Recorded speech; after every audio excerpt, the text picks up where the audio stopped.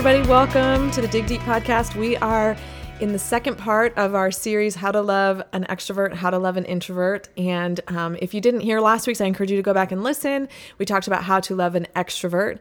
And to catch you up, I am interviewing my two sisters on this topic because my two younger sisters, who are 6 and 8 years younger than me, Joanna and Jill, are polar opposites in a lot of ways, especially in this way of being extroverts and introverts. Joanna, who's the brunette, is extremely extroverted, and Jill, my blonde sister, is very introverted. And so this week we are focusing on, well, guys, say hi. Hi. You're back, which is nice. Thanks for being here.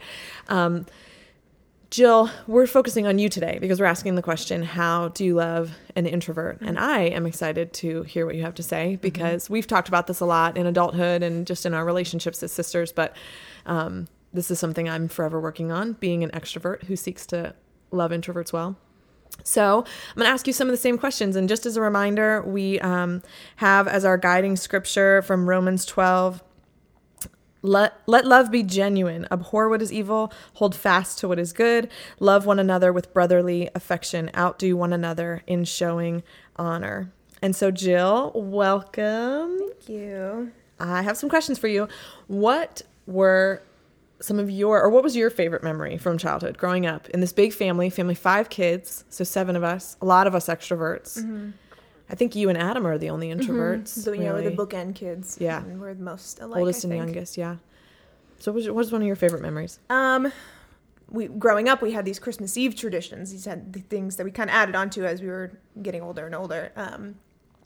One of them was like, the older kids, it started with just the older kids, not the little girls, would watch a movie, a non-Christmas related movie the night before. So mom and dad were putting the presents out and being Santa and stuff like that. And eventually when we got old enough, Joanna and I joined in on that. But another one of them that was my absolute favorite tradition, and I think I stand alone in the family, maybe me and mom, I think mom. Yeah, mom, yeah. Who was also introverted. Yep. Right. One of my favorite traditions is we would actually go on a walk. We would go to church, Christmas Eve service, and then we would usually have dinner and then go on a walk around our neighborhood. And that was to, no matter how cold or kind of a long walk. Yeah, mm-hmm. All the way around our neighborhood. It would always change every year, the path we took. But it was to see the Christmas lights and kind of just to be together. We'd take the dogs. It was always really fun. And it was always my favorite because we'd all be together.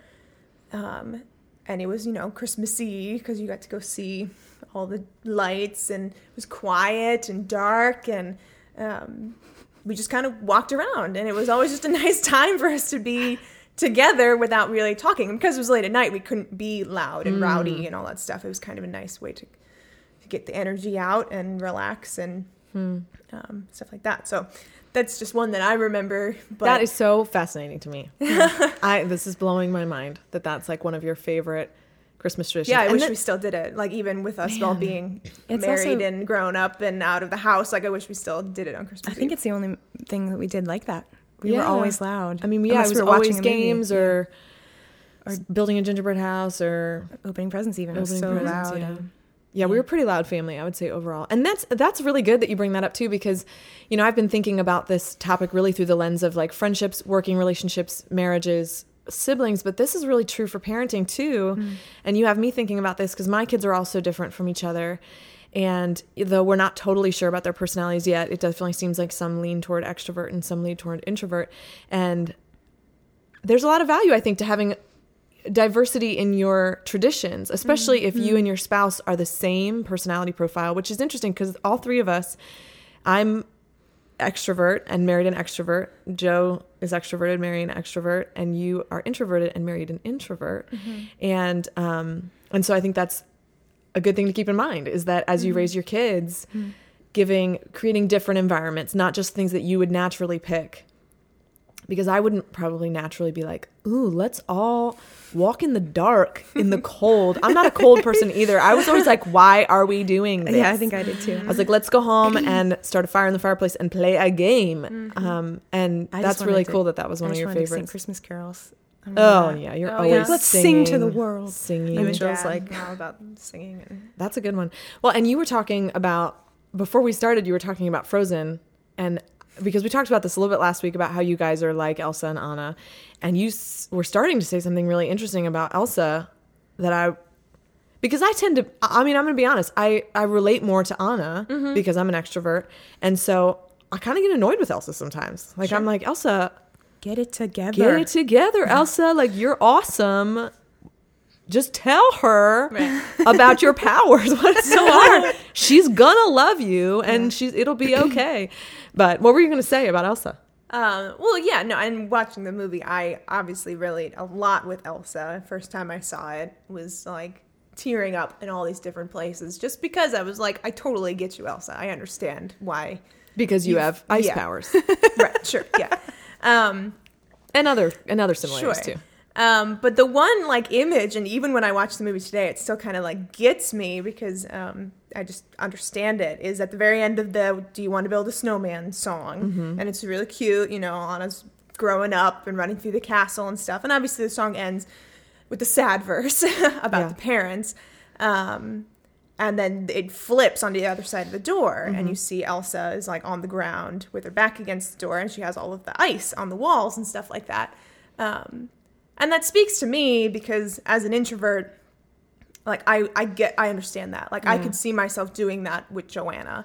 And I mean, in the movie, I feel like Elsa's crying because she wants to open the door and be with her sister because she needs her. And So why doesn't she? because Answer this question for us, No, Jill. no. Why don't you do that? She doesn't want to hurt her with her powers, probably.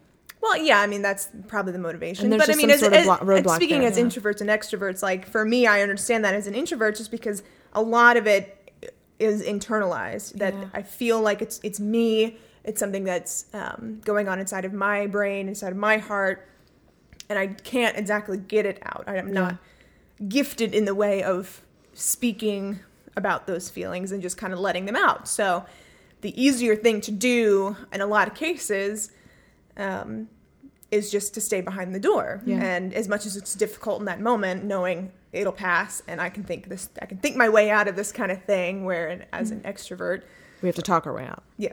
Yeah, for Yeah. sure. That's a really good point. So I relate to that because it's it's just the way that we think, or I think. I That's should say. good. So what were some of the things that, I mean, last week we talked about some of the things that made Joanna as an extrovert feel hurt, and a lot of them had to do with just nonverbals and then the absence of words. So feeling like if it's met with silence or a facial expression that maybe is pretty neutral, but when she's energized or excited or sad, if it's met with that same face, regardless of her emotional state, it sort of feels like such a lack of empathy, such a door. And so I'm curious to hear what are some things for you that hurt you or were frustrating to you about not just Joanna, but extroverts in general or the extroverts in our family.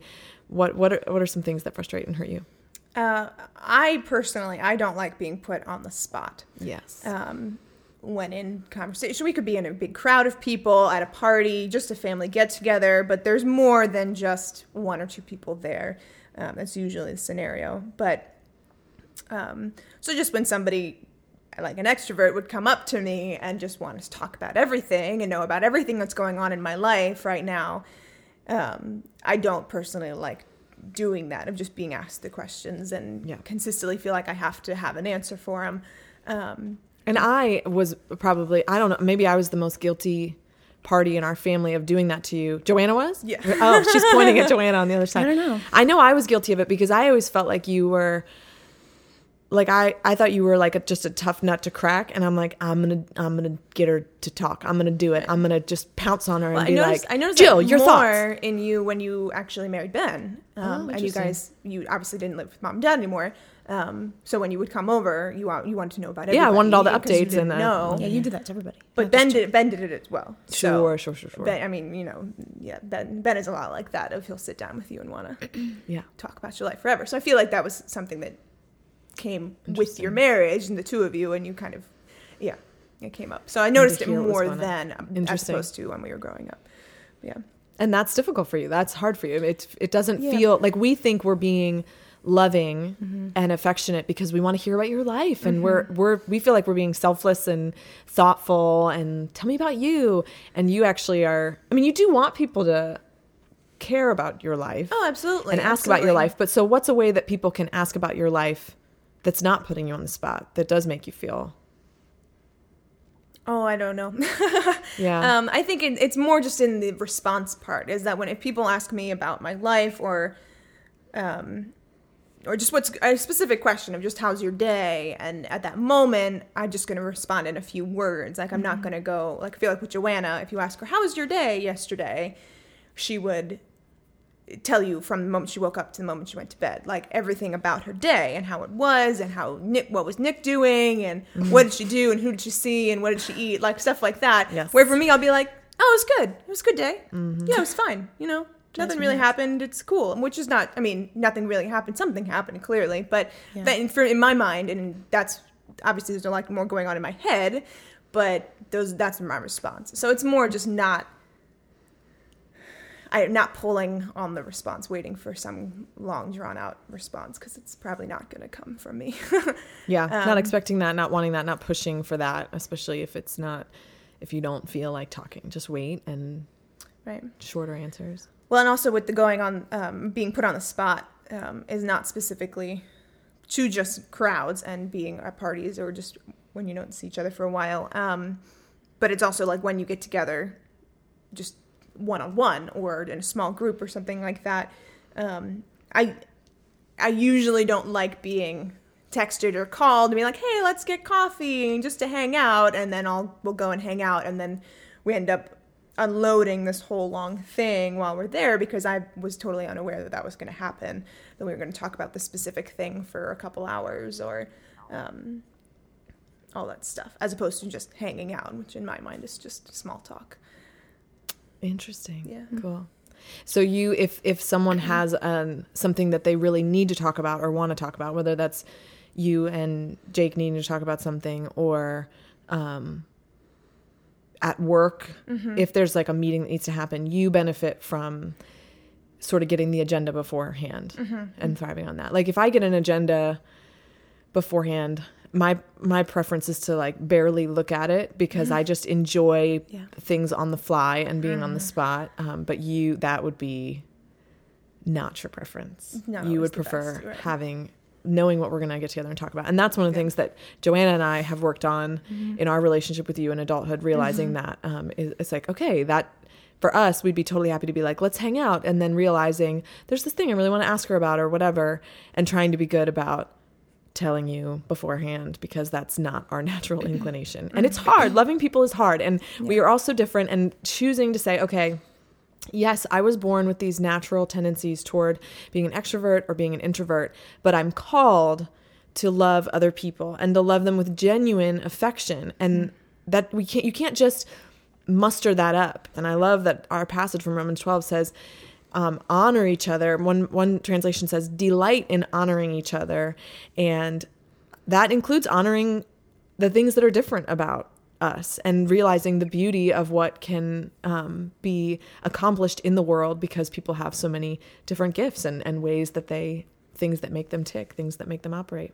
Well, I do want to say for people who are listening, we're not going to totally dive into the details of this, but I want to share this just to be an encouragement to people too, that where it's fun. We talk about growing up in a family and the differences we've had and struggles that we've had. And really a lot of this has come to a head for us in adulthood, really in the last year and a half. And we, without going into details, we got to a place in all of our relationships as sisters where, we all have different relationships with each other, but especially between us two extroverts and you, Jill, as an introvert, we got to a place where feelings were really, really hurt and relationships were really broken, and we weren't really on speaking terms exactly per se.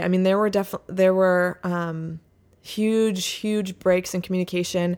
Even the thought of being around each other, you girls can confirm this, brought anxiety to all groups, just knowing that we were going to be in the same place or at the same social function.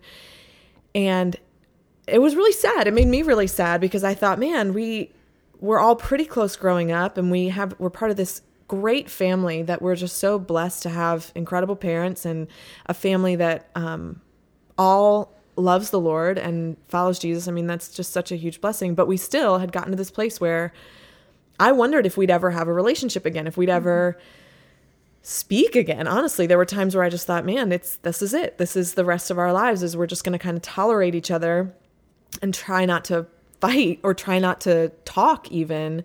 And I feel like God has done some really healing work in our relationships. I want each of you girls to speak to that just generally. But I bring that up just to be an encouragement to someone who is listening to this and has either family relationships that have been broken for years, or friendships, other relationships. One of the things that stood out to me about this passage is that it says we're supposed to love each other with brotherly, or in this case, sisterly affection. And I think that there is something unique. I think there's something to learn there, because there's something unique about family connections that, honestly, if I had experienced in our relationships as adults, if I had experienced that with friends, I would have just moved on. I mean, I would have been like, okay, this is never going to work out.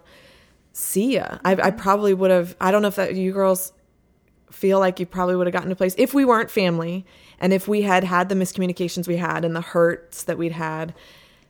Am I like the worst person ever? Or do you feel like you could see yourself being there? No, absolutely. Yeah. Although I do have to wonder if Jill and I would ever become friends ever. Yeah, you've said that. Yeah, you guys have said that many times. Like, we probably wouldn't naturally be BFFs, but you're sisters. And so there's something for us to learn. I feel like families can be a training ground for us to learn how to love the rest of the world, because there is something that no matter how broken the relationship is, there's a little glimmer of hope. There's a hope that things could be better and that unity could be achieved. And I think that's why God gives us that experience with families. And so I feel like our experience as sisters has helped shape the way that I approach my other relationships in life, because I see that I probably would have given up. I probably would have given up on our relationship, Jill, and that's really hard to say because I love you so much, but it is that weird, powerful force of love that just somehow kept the tiniest thread of hope there. And watching that hope played out, and then both of us, all three of us, being willing to say, all right, we're going to step it up. We are going to force ourselves to get together. We said we're going to get together once a month for coffee. I think we were all terrified of that. Would you agree? It felt so strange. Yeah. And it felt super forced, yeah. I would say. It felt super strange. And I honestly was like, why are we even doing this? I don't even know. But we forced ourselves to do it. And we agreed from the get-go with that first meeting. We said, okay, we are going to seek to understand each other and love each other. We have hurt each other. We're going to talk about that too. But let's figure this out. And now we sit here and I feel like so much healing has happened. I mean, the little glimmer of hope that I had, I thought, maybe 10 years down the road, we'll have relationships again, and we'll talk about life again, and we'll feel affection for each other again. And I feel like it's been a year or so, and it's already so much has changed. So I'd love to just hear, again, without going into specifics, what was that experience like for you girls? And what would you tell someone about if they're in a relationship that is broken, either their marriage is in just a really rough place, there's been just a lot of miscommunication and hurt, or friendships, working relationships. What was that experience like for you girls? You little girls. I mean, for me, it was really, really great. Because I didn't feel for a long time, but especially like a year and a half ago, that you two were able to understand me at all, or that you even wanted to, that you had this expectation that I just had to be like you and be like the rest of the family and everybody else out there, that I just was not different, or I was different, but I needed to not be different anymore. And that was really hard, because it was something where I was like, I just can't, like I physically cannot do this. It was exhausting. And I know it's talked about before, it's not just a social thing. It's emotional. It's physical. It affected me in every area of my life. And yeah, no, I mean, it was really awesome for me to sit down and have you guys ask those specific questions of like, what do you need from me, and how can I understand you better? And And they had to be very specific questions. Like I remember we dived into like, so when I approach you, like, how do you want me to start talking to you? Like literally specific questions on things like that. And then you ask the same thing of me, and I ask the same thing of you, of what do you need from me, and what can I be pulling out of myself, and how can I be approaching you, and stuff like that. And the thing to remember is that this isn't something that's just going to happen overnight. And I think as much as we're in a great place now, like I think we're only going to get better at this, but it's going to take for the rest of our lives to be, to ever master this, if that's even possible. But it's just having that understanding and continuing to seek that in each other and asking those specific questions.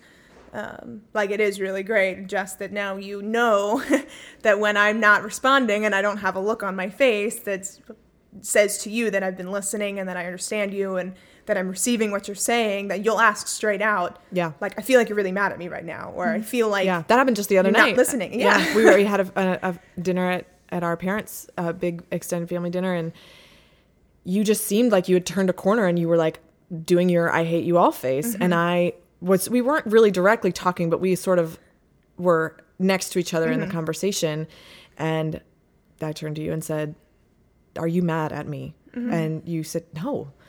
And I've learned that I have to just be okay with that and believe you and not rely on all my extroverted tendencies, which are to read into body language really intensely and feel like, oh, this is how you were feeling about me. But just to ask straight out, are you mad at me? And have you say no? That was huge. And I love that you really have made such an effort to change your I hate you all face and to maintain a pleasant face.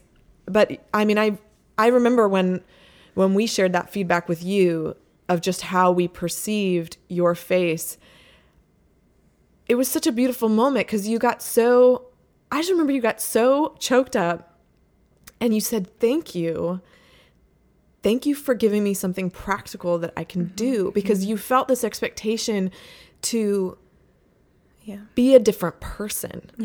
And you were like, I can't become an extrovert for you, but I can bite my cheek to remind me to smile. And that is love. That is love, is when we say, okay, this is not natural for me, but I am going to choose to do this. I think that's where relationships grow. And that's where the beauty of that love that we can have for each other, even though we're all so different, really shines through. So I agree. I think those are good examples. Jo, what was the experience like for you? I felt like we were grown-ups. I don't know. Part of me felt like we were just sitting down, like having a hard conversation, and I didn't feel our differences as much as I felt that, like you said, like a sense of hope and a desire to grow. And that, I don't think that's something you can get to on your own. I don't think that's the kind of thing where like, I'm resolved to make things better, so I'm going to continue to seek you out until it's better. Like, I think that is good to have, like that desire, but to make it known to each other intentionally was the turning point, because I thought, I don't have to change Jill anymore. Like you felt like we were trying to change you. Like, I think, if I'm honest, to a level, I thought she needs help with these things. And in a lot of ways, like, that's just a really prideful attitude to come into and say like, I'm going to help you. I'm excellent at this. And I think we both have weaknesses in relationships. It's not just like one of us is great at it and one of us isn't good at it. It's not as simple as that. Like, we both have strengths and weaknesses, and I have actually a lot of introverted friends. And so even just in the conversations I had with my friends after talking with you, I noticed things I had never noticed. Like, oh, wow, I do talk the entire time when I get together with this friend, and I shouldn't do that. Like, maybe I should. I've noticed how little I talk when I'm with certain people. Yeah, so it wasn't just our relationship. Sure. Like, it truly had ripple effects through the rest of my life, and I think that's a testament to what God was doing. Yeah, it's where we can learn how to love the rest of the world around us. And something that just struck me that I realized was actually a conversation that I had with our mom that we were talking about, and I was just telling her that I'm just not good at this. And she turned around right away and she was like, okay, well, here's a good way to do that. And she tried to start giving me all this advice. And I was like, no. I'm just not good at that, but I'm okay with not being good at that. And I think that's something to remember about introverts and extroverts, is that we may not be great at doing the opposite of what we naturally do, but being okay with that in each other, of saying, it's really hard for Joanna to be silent for a long period of time. And that's not going to change. And there's nothing about that desire, that tendency it's going to change. That's why it takes that intentional effort, and not hating yourself and feeling like, why can't I be naturally good at this? Just acknowledging I'm not naturally good at this, but I can learn how to do these things in an effort to show someone that I love them, but not feeling like, what's wrong with me? Why can't I change? Why can't I do this better? Accepting that, and then just operating from that piece of this is something that I just have to do intentionally and willfully. So Jill, before we wrap up, I want you to get a chance to say your try it today to anyone who has an introvert in their life. They're married to one, or they have a sibling who's one, or they work with some. What is something they could try today, a muscle that they could exercise when it comes to loving introverts well? I would say a big one is when you approach an introvert, or when you're talking to one in a conversation, of try being silent for a while. I don't know, we could put a time limit on that exactly, but ask them a question, present them the question, let them answer, and then just try staying with them, physically with them, and staying in the conversation, but try being quiet for like maybe 3 minutes. I don't know. Is that too long? No, that's long. Yeah, it is long. It's long, but for an extrovert, for me, it's like that's 1,000 not that years long to be quiet. Because I mean, in that silence, I might just enjoy that silence with that person, and we might observe something else that's going around us that they might not have noticed before, or I might strike up a new conversation in that silence. But if I'm not given that chance and that opportunity with that silence presented before me, then that may not happen. That may never happen. Because it's something to remember for myself, and what I understand of being introverted is that it just takes me a long time to process any kind of stimulation at all. Like anything that's going on, whether it's a question someone's talking to me, or it could just be like standing alone in an empty field and just the sunshine, and I'm processing the sunshine. Whereas for extroverts, as soon as we have stimuli, it's like it sends it straight to our mouth. Yeah. Right. I'm like, oh, the sun is shining, and I'm in a field, and it is a constant flow. Whereas that stimulus shoots it to a different part of your brain, not the part that's going to start talking. I'll think about how it's affecting the grass, and how the wind is blowing through it, and how nice the whole picture looks, and then I might go back in my memories and be like, oh yeah, that reminds me of this time that was way back then, and then eventually I'll be like, the sun feels really nice today, and that might be 10 minutes later. Wow. So as extroverts, making space for that, so that you can actually get there. I was at a workshop about personality, and a friend of mine who is a very extreme extrovert and is married to a pretty extreme introvert asked afterwards, he was asking the instructor, so I'm married to someone who is very introverted, and what should I do? Like when I ask her a question, like how long should I wait? And his answer was something like, you should count to 100 in your head slowly, and then wait another 10 minutes or something. It was like a joke, and my friend just dropped his head at the thought of what a daunting task that is. But it is a way that we can intentionally show love and remember that what's going on behind the scenes for the introverts in our lives, the introverts that we love. I think that is such a good one, because for me, that seems almost impossible, as much as it seems almost impossible for you to walk up to someone and be like, tell me about that thing that you were telling me about last week. I want to hear more about that.